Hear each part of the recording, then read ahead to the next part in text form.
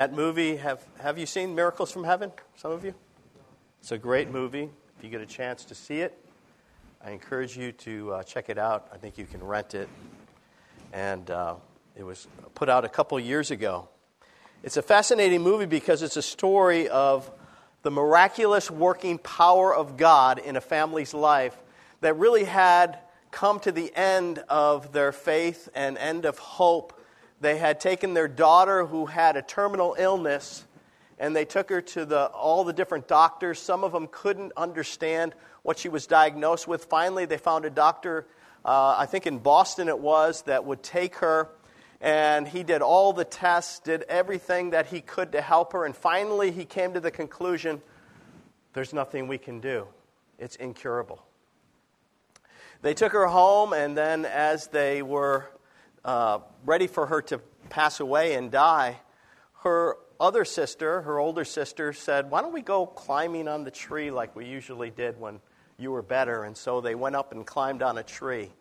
Well, the branch of the tree couldn't hold them, and the one girl fell off. The girl that was sick fell into the rotted trunk of the tree, dropped 30 feet down, hit her head on the base of underneath that tree, inside the tree. And they had to come and bring the EMTs and everybody, the fire department, to pull her out of there. They thought she was dead. And miraculously, the way that she hit her head did something that healed her. Now, some would say, well, that's quite a coincidence.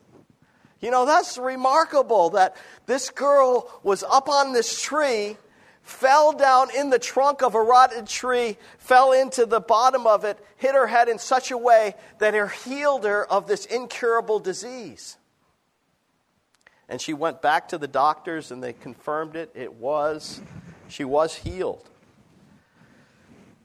We live in a society today that's very materialistic, naturalistic. We try to explain things as best as we can by just the natural laws that go on. So somebody could actually say this was a coincidence. I was looking up in the Baker Encyclopedia of Christian Apologetics, and it said this about a coincidence. Something that happens by chance is a surprising and remarkable way. In such a surprising and remarkable way is a coincidence. But a miracle is a special act of God that interrupts the natural course of events. So what would you call that? Would you call what happened to this little girl a miracle?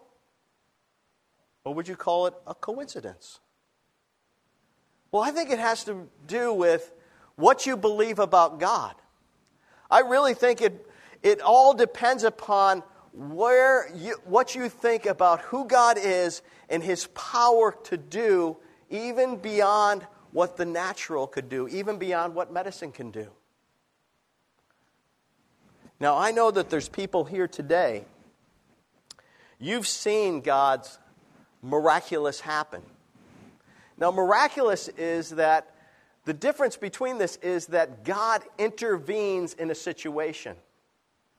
Now, what other people would call coincidence, God would call His hand at work when circumstances, events, even seeing the right doctor at the right time, God can use it all to bring about healing. So I'm not saying that every miracle has to be attributed without doctors. No, what I'm saying is that sometimes God uses doctors, sometimes He uses medicine, sometimes He does things that are totally, completely out of our understanding of why He did it the way that He does it. But that God intervenes in human affairs, yes, He does. He intervenes in human affairs, and I know there's people here that have experienced that. I mean, I think about just this year, what should have been a fatal car crash. Michael is sitting right here, right now, right, Michael? Yeah, Pastor Al. That's right. Nothing happened to him, not a scratch on him. No, Pastor Al. God was with you. God miraculously delivered you out of that accident. There's other people that have been challenged by things in their life, and God brought them to the right doctor at just the right time, and God healed them. And then there's also miracles not only of healing, but miracles of provision. Some way God shows up right at the right time. I was at a wedding yesterday, and I was talking to a fella that was a little bit older than me. In 1975, he was 18 years of age. And he told me the story of what happened. He said, I lived in Vietnam. I'm Chinese, but I lived in Vietnam, in Chinatown in Vietnam. And when South Vietnam fell to the communists, people had to get out. And you may have known people that have had to get out, had left Vietnam, and it was some people died on ships that were taken over by pirates or just could not hold the weight of all the people that were trying to escape Vietnam. But he told me this. He said, my father somehow met somebody that had a list of people that were going to be airlifted out that next day. I don't know how my father got me on the list, but he got me on the list. So my sister and I went to the airport. When we got to the airport, my sister's name was on the list, but my name wasn't on the list. And I didn't know what to do. I didn't speak any English. The only thing I spoke was Chinese. I hardly spoke any Vietnamese. And then all of a sudden, somebody came up to me and said, let this be your name and get on the plane. I don't know who the person was, but I said, okay. And then he found himself on the plane taking off with tracer bullets coming at the plane, just escaped just in time. He ended up in Chinatown in New York City. He went to a Presbyterian church that he found that there was a Presbyterian church in Chinatown. He started going to church there and he met the Lord. He started following Jesus Christ, and he became an elder in the church, and he got married, and I was sitting around a table with all of his children there and some of his grandchildren. And he said, this is a miracle. It's a miracle. I realized it was a miracle after I came to faith in Jesus Christ. I thought it was maybe just luck or maybe just coincidence, but no, it was a miracle. So how do you view those kind of things that happen to you in your life? God's hand has been involved in each of our lives in a very special way. And you're here today because God wanted you here today. But we have to remember who God is. He is the God of miracles. And if we forget about that, if we just attribute everything to natural causes and don't enter into the idea that there's supernatural reasons, then we can miss out so much on what God has for us. See, when we come to the New Testament, or even the Old Testament, you see miracles happening in the Old Testament. There's the burning bush that Moses comes up to. It says the bush is on fire, but it's not burned up. And then God speaks to him through the burning bush. And then what does he say to him? He says, Moses, I want you to deliver my people. I want you to go back to Egypt and set my people free. See, God had a reason for the miracle. And oftentimes there's reasons for the miracles that happen in our lives and other people's lives. Or the reason why God wants to do a miracle in our lives. And it's to draw us closer to himself and for him to speak into our lives. And sometimes we miss this most important part of miracles. Because when God does intervene, he's also speaking to us. He's also wanting us to draw closer to him. And Moses goes back, but he doesn't go back in his own strength. He goes back in the strength that God provides, and God uses him in a powerful way. When you look at the New Testament, and you come into the New Testament, you see Jesus comes. He's the greatest revelation of God's love. Jesus is the miracle worker. Remember last week we talked about the supernatural teaching of Jesus Christ and how powerful his authority was when he taught, because he taught like nobody else. He would refer to himself as the authority, as the Son of God. And nobody had ever done that in history before. But now we come to a place in the Gospels where it's talking about the supernatural power of God and not only his authority as a teacher, but as a miracle worker. And when he begins his public ministry, wherever he goes, there's these miracles of healing taking place, of things happening that are totally, people had never seen it before. Why was that? Because Jesus is God. Because Jesus was God in the flesh, and he came and he ministered God's love. He was revealing God's care. He was revealing that God wanted to intervene and interrupt in our lives and reveal himself and work in our lives in such a way that it could only be attributed to him. So when we look at some of the verses here in Luke 6, 18 and 19. I don't know why this doesn't seem to be working anymore. They came to hear him and to be healed from their diseases. Those bothered by unclean spirits were healed. The whole crowd wanted to touch him because power was going out from him, and he was healing everyone. You know, you would think that when God is at work and he is doing all these miracles, that people are going to just flock to him and say, I believe, Jesus, I believe you're the Son of God. I will follow you with my whole life. Right? You would do that, wouldn't you? I hope I would. But you know what? Sometimes events happen in our lives that we can attribute things to God, and the next week we forget completely about them. We completely forget about what we were trusting God to do, how we said we would follow him. Same thing happened back then. Jesus goes to his hometown of Nazareth. People do not believe in him. Very few people place their faith in him. And then Jesus says to him, right here. Where did this man? So Jesus is doing these miracles, and then what happens is that the people start to comment on who Jesus is when he goes back to his hometown. And what they do is they realize they're so familiar with Jesus growing up in their town that they begin to say, where did this man get these things, they ask. You know, what's he talking about? It's almost a sarcastic attitude that they have. What's this wisdom that he's been given? What are these remarkable miracles he's performing? Where are they? Isn't this the carpenter? Isn't this Mary's son and the brother of James and Joseph and Judas and Simon? Aren't his sisters here with us? Don't they live among us? You see, Jesus was from a family. What do you mean he's the Son of God? And they took offense at him. The Bible says they were offended by his authority, the way that he taught, and that he would be willing to heal people. They were skeptical. And then this is what Jesus said. A prophet is not without honor except in his hometown, among his relatives, and in his own home.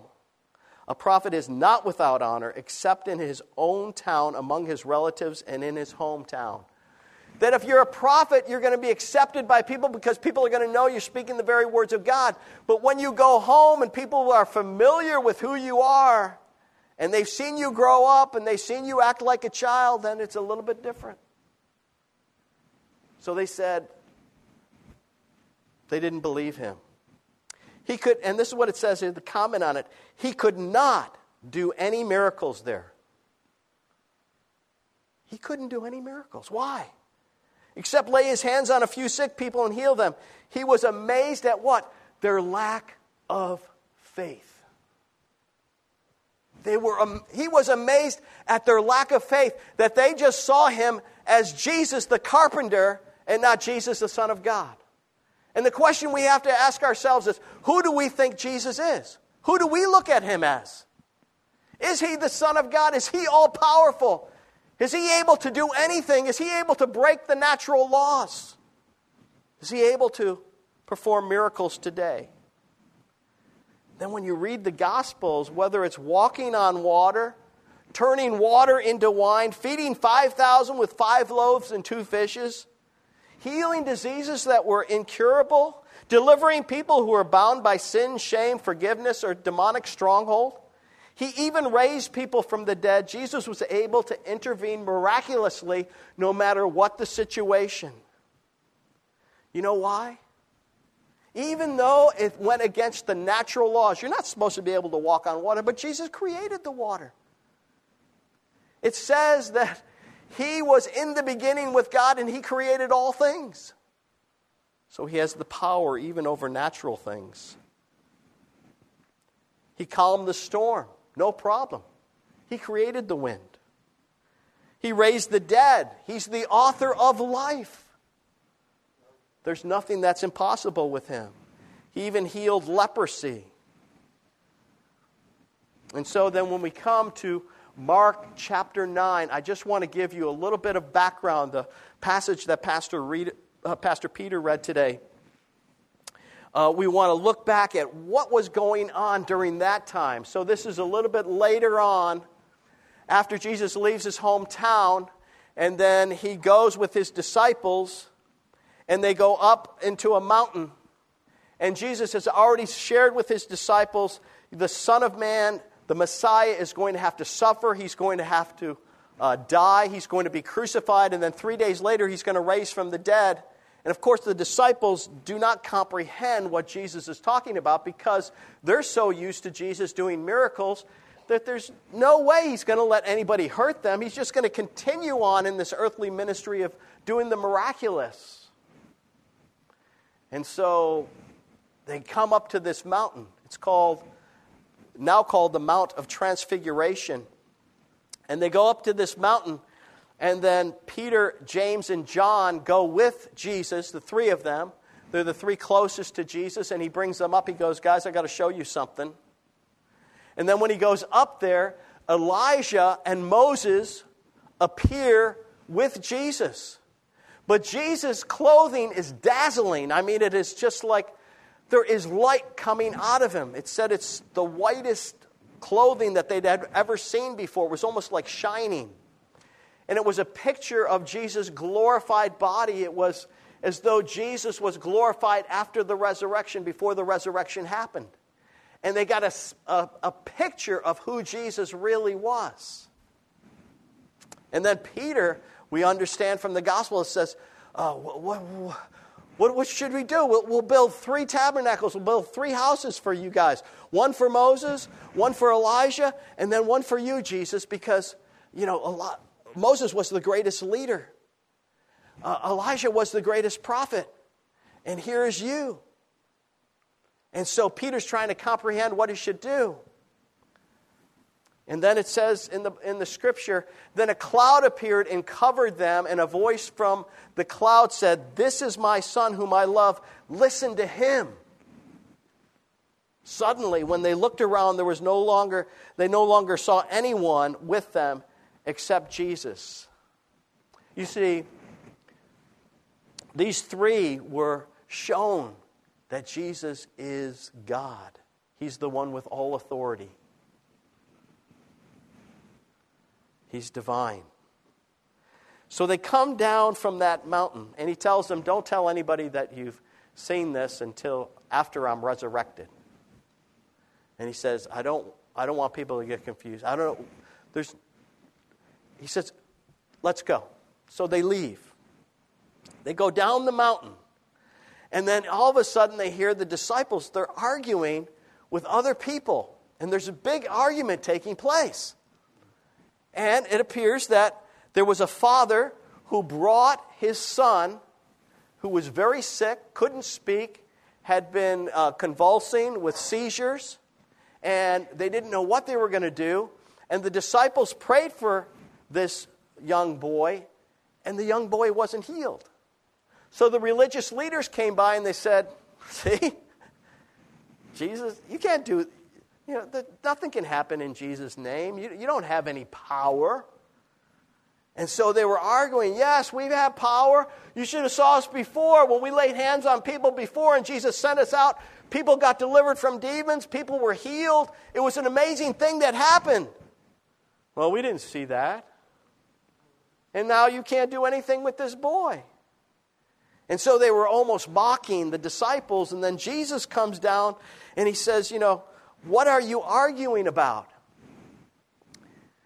And then the man in the crowd answered, "Teacher, I brought you my son who's possessed by a spirit that has robbed him of speech. And whenever it seizes him, it throws him to the ground. He foams at the mouth, gnashes his teeth, becomes rigid." I mean, this is a terrible thing that's happening to this man's son. I don't think there's anything worse than seeing your own children suffer.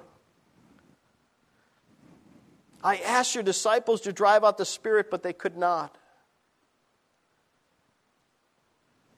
You know, that movie that I mentioned earlier before, Miracles of Heaven, this woman, and it's a true story, but the woman played by Jennifer Gardner, she is so desperate for her daughter. When she brings her to the hospital and they say, "There's nothing we can do," she says, "No." Or your child is just suffering for acid reflux. She says, "No, there's something more that's happening here. I know there's something more. You need to help her." And they fought. She fought and searched on the internet any way she could to find the right doctor that could help. You know, when our children are suffering, we're desperate for somebody to help, something to happen. And this is a situation that Jesus is in. Do you think Jesus cares about that? Yes, He does. He cares.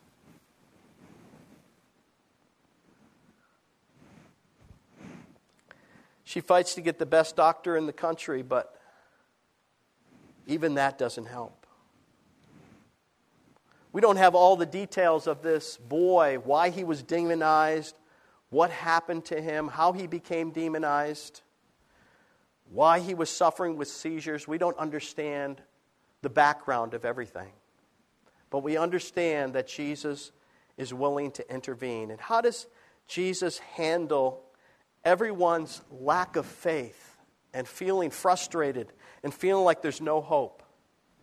This is what He says. He confronts them on their faith. He says, "You unbelieving generation, how long shall I stay with you? How long shall I put up with you?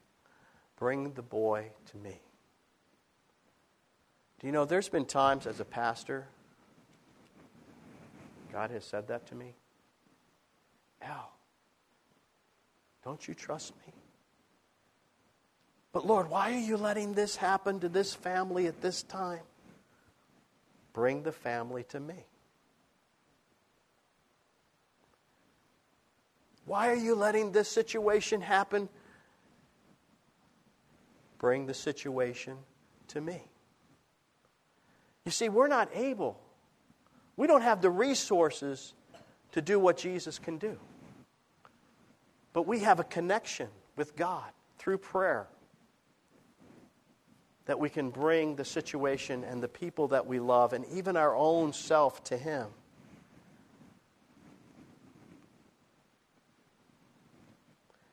A generation of unbelief. Even back in the first century, there was a generation of people with unbelief. Many people have told me, "Al, we're living in a time we have a generation of people with unbelief." Nobody believes God anymore. Nobody's trusting God anymore. We only try to do what we can do naturally. And I'm not saying that God does not use doctors. He does. In fact, one of the ways that God often heals us is by going to medical doctors and getting their help. But the main one we better go to is the Lord Jesus Christ. The one who can perform miracles. The one that can break in and work in our lives. You know, it's interesting. Jesus didn't say, "Okay, guys, let's just have some positive thinking here. Let's all just think positively and we can change the situation." No, He doesn't say that. He never says that. He says this is a spiritual battle. In this instance, it was a spiritual battle that was going on for the faith of a generation. And the same battle is going on today. It has gone on since Adam and Eve. A battle for the souls and the minds of people. What do you believe? Who do you truly trust? Who do you truly believe? That's a battle you're going to face all your life. But you don't have to face it alone. You actually can grow and develop your faith and be assured that God is with you and can do things that you can't do yourself. So they brought him. When the Spirit saw Jesus, it immediately threw the boy into convulsion. He fell to the ground, rolled around, foaming at the mouth. It got worse before it got better. Now this is a key, folks. This is a key part of faith and prayer.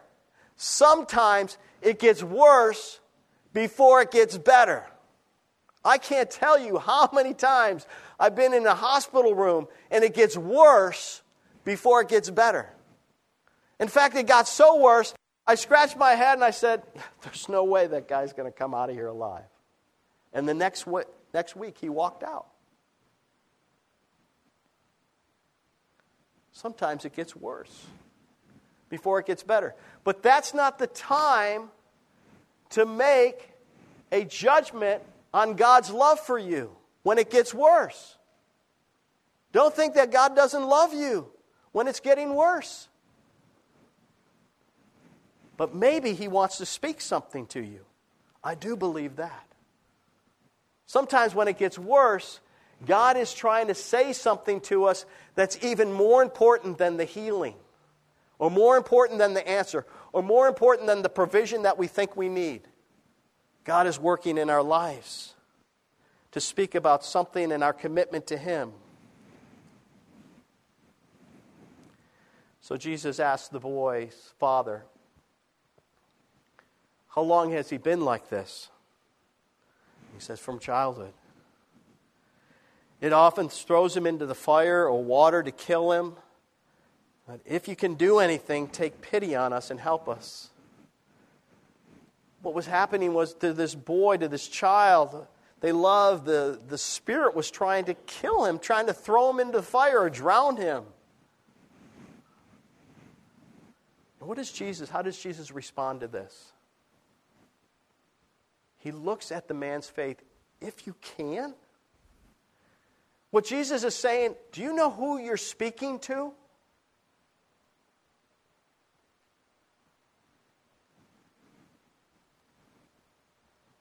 He asked the man to turn away from the circumstance in the situation and to look at Him. And often in faith, this is what God wants us to do. Everything is possible for him who believes. See, Jesus is addressing unbelief. Everything was stacked up against this boy getting better. He's been like this for a long time. It's always happened this way. There's really no hope. Even when he does get better, the Spirit tries to take him and kill him. He's suicidal. There's nothing that we can do. It's hopeless. So if you can do anything, if I can, yes, I can. You see, the object of our faith can't be our faith. The object of our faith has to be Jesus. And who we understand Jesus to be. Does He love you? Yes.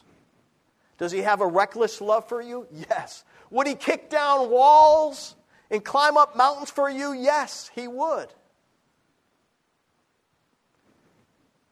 So the suffering that you're going through, the thing that you're struggling with, the decision that you're having to make, does He understand that? Yes. There's a verse in Hebrews that we love, my wife and I. It's her favorite verse. It says this in Hebrews 12:2, looking away from all that will distract us and focusing our eyes on Jesus, who is the author and perfecter of faith, the first incentive for our belief, and the one who brings our faith to maturity. The first person we are to look to, the first incentive for our faith, is Jesus. It's taken from the Amplified Bible. In the NIV it says, fixing our eyes on Jesus. You look at who Jesus is. And Hebrews, the next chapter, says this: Jesus Christ is the same yesterday as he was back then, today as he is now, and forever. He will be the same. He will be the King of Kings, Lord of Lords, able to do anything. That's who he is. Well, the son, it says here, immediately the boy's father, understanding, he's looking at Jesus, he believes, but I love what he says. It's so honest. I think sometimes we ought to pray this. I do believe. Help me overcome my unbelief. Lord, I do believe. But I got to tell you, I need to overcome my unbelief because there's so many things that are telling me nothing's going to change.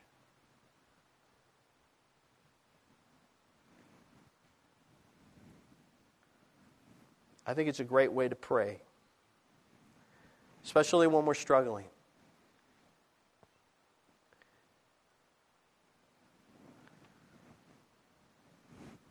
I believe, Lord, help me overcome my unbelief.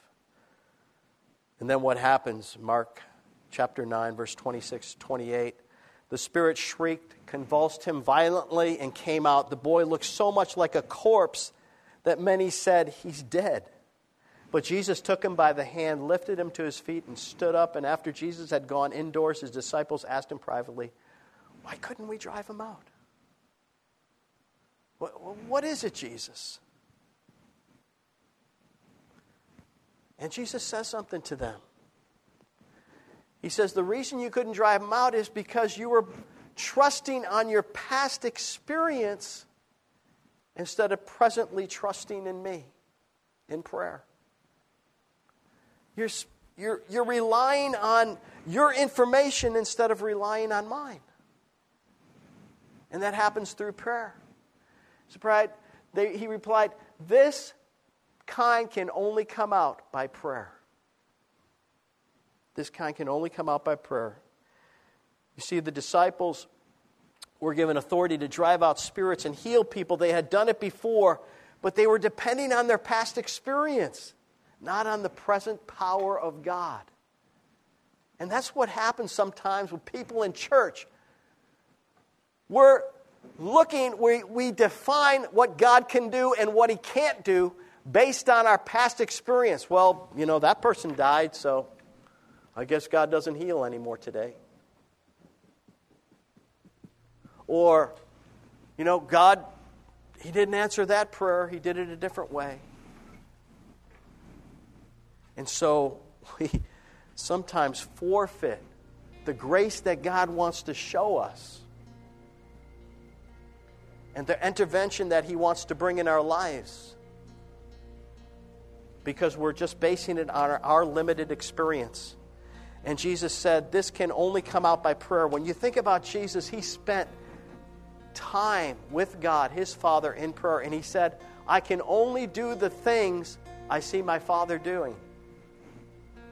So there's times that we got to get on our face before God, humble ourselves before him and said, Lord, I believe, but help my unbelief. Could you change what's going on inside of me?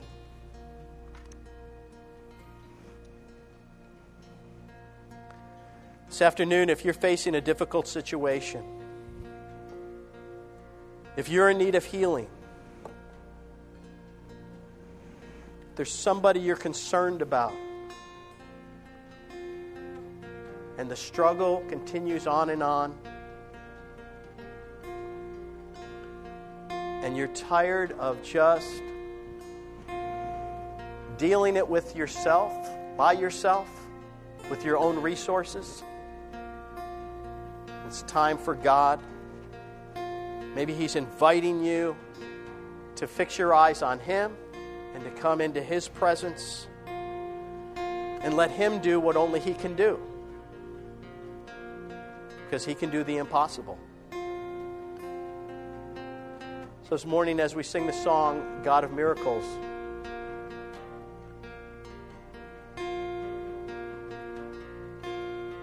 what is God saying to you? Is He your God of miracles? You know, when we come to God, we surrender it to Him. Maybe the Lord wants you to surrender something to Him today. It could be your health. It could be a loved one. It could be a situation that you're facing. Surrender it to Him. I want to tell you that the front row is open. The altar is open. If you want prayer, just come forward. We'll pray with you during these next two songs. But allow the Lord to speak to you. Allow the Lord to minister to you.